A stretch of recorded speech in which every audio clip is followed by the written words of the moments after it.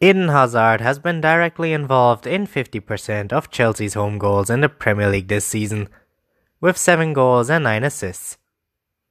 In the Brighton game, he was back to his best, scoring in absolute beauty. Two other players that really impressed were Hudson-Odoi, who made his first ever Premier League start, and Loftus-Cheek. Hudson created more chances than anyone else on the pitch, and he was also the best player, constantly looking threatening, and he also got an assist. Loftus finished the game with a great long-range goal and made his case for starting over Kovacic or Barkley.